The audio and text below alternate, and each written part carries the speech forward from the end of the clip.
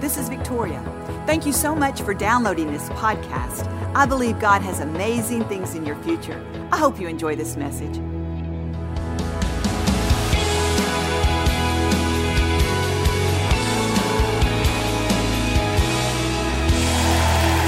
Yes, we are a grateful people. Amen. I want to encourage us all today to have a peacemaker's heart. A peacemaker's heart. The heart of a peacemaker. You see, we all want to live in peace.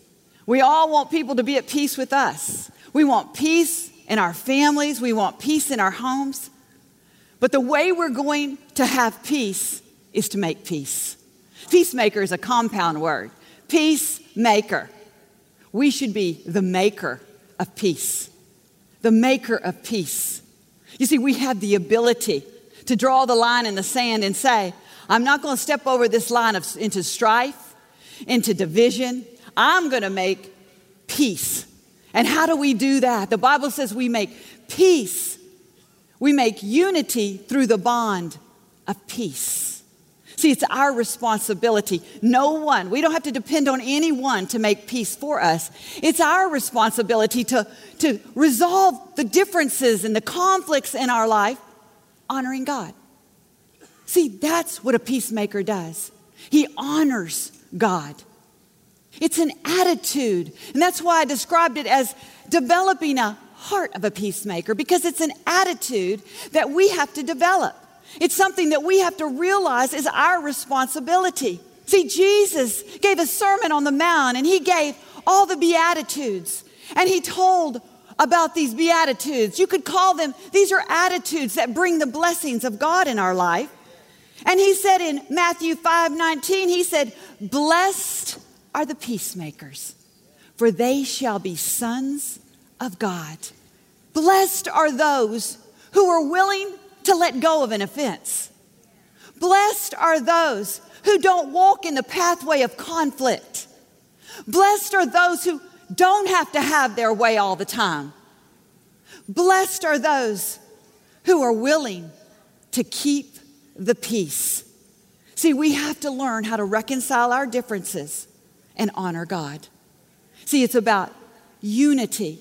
And the only way we're going to find unity is through the bonds of peace. Unity doesn't mean we're all going to agree on everything. Unity doesn't mean we're all clones and we look alike. We act alike. We talk alike. Because we all know that ain't happening. We're all from different backgrounds. We have different opinions, different ways of doing things. So we have to learn that peace is what's going to bind us together. You know, it's so interesting in families and with co-workers and in partnerships with business, husbands and wife. The interesting thing is this. We start out good.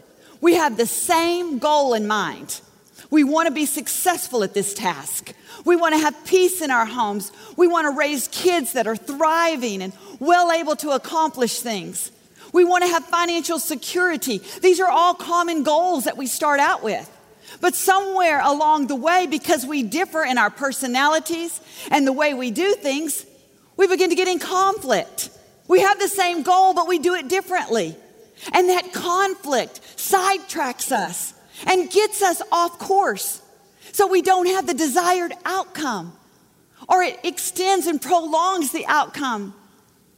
You see, those are the things, it's at the end of the day, it's not the way you do it or I do it that's going to bring the happiness. At the end of the day, it's going to be peace that binds us together in unity that brings the happiness, the achievement, the outcome of the goal. You see, there is a place in your spirit that says, I am a peacemaker. And because I'm a peacemaker, I can trust God to fight my battles for me. I can trust God to bring the outcome, even if it's not the way I would do it. The attitude of a peacemaker is what we all need. We're all going to face challenges along the way. Those challenges are getting along with people because we all want our way. We all want to do it our way or no way. You know, sometimes it can get to the lowest part of our maturity. And it can be, if you don't do it my way, I'm not going to be happy. In fact, if you don't do it my way, we're not moving forward from this point. That is what is hindering our outcome. We've got to learn that if we want peace, it starts with us. We can make it. I was talking to a beautiful, really sharp, brilliant young girl the other day, and we were having a conversation. I could just see how sharp she was and with it and right on the ball. And she began to tell me I have a strong personality. You know, I love to win. I love the feeling of winning. She says, there's just something about being right. It's a great feeling. And then she paused. And she said, you know, those traits of mine, those personality traits, I'm realizing they're beginning to slowly demise my marriage. They're beginning to change the atmosphere of my home. It's beginning to affect my children. You see, if you have to be right all the time, and you love that feeling of being right, you're making other people feel wrong. You see, we don't want to make the people in our life feel wrong. We've got to let other people be right. We've got to allow them to be right. Doesn't mean that you have to agree with everything that they're saying. Just let them be right. It doesn't make you wrong. It makes you a peacemaker. It makes you a peacemaker. It makes you a person who says, I'm going to make peace. Because I don't want to be right all the time. It's too costly. It's too expensive. It isn't worth the price of my home, of my family, of my children, of my job. It's too costly. We have to be willing to be a peacemaker. I looked up the synonyms for peacemaker and listened to some of these words. It's diplomat, arbitrator, mediator, calmer, soother, go-between. Sounds like the characteristics of Jesus, doesn't it? It sounds like the attitudes that he walked this earth with. And he won anyway. You see, he is saying our attitudes should be like that. You see, he made peace for us so that we could make peace for others. We could be reconcilers of peace.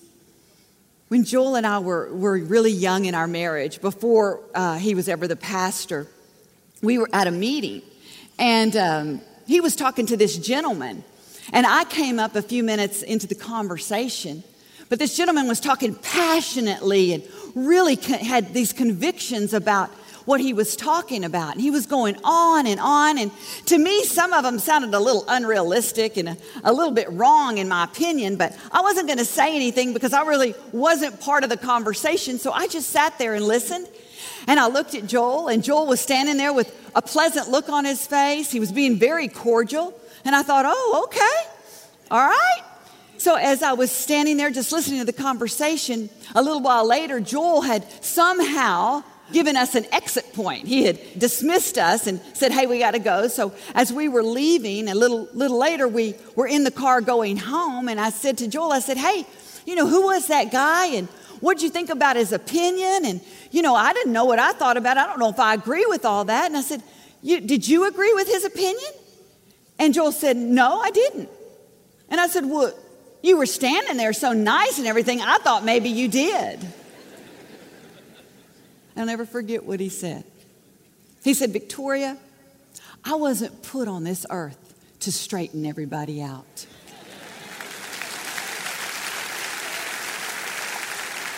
You know, some people think they were. They're the judge and the jury. I thought that was so profound, very deep. I thought, I like that. I'm going to remember that. Have you ever interjected in a conversation and later on when you left, maybe when you got home, you thought, why did I do that? I just wish I wouldn't have said anything.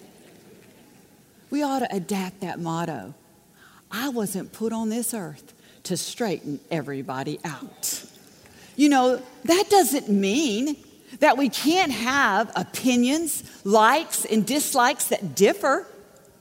You know, even in the most difficult conversations, if we will come from a place of honoring God, from a place of a peacemaker, a place of unity, that's how we're going to make it in this life. That's how we're going to keep the bond of peace. We all know that we have to have difficult conversations, but it's not about having our way. It's about saying, God, I want to converse with this person. I want to be intelligent about it, but I don't have to have my way. I can let someone else be right. And God, it doesn't have to be done my way. There is more ways to a point than just my way. There's more ways to a common goal than just my way. Sometimes you've got to know when to take your hands off of it, and when you got to say, God, this isn't the way I would do it, but you know what? I'm going to zip it up because I'm going to keep unity through the bond of peace, through the common ground of peace. And God, I'm not going to try to fight my way. I'm going to allow you to step in. And you see, God says, you're not blessed when you're right. You're not blessed when you win every argument. He says the blessing comes from being a peacemaker. See, there's a blessing on the other side of that promise. And we've got to walk in that place of a peacemaker's heart. The Bible says in Ephesians, it says to bring unity through the Spirit, through the bond of peace.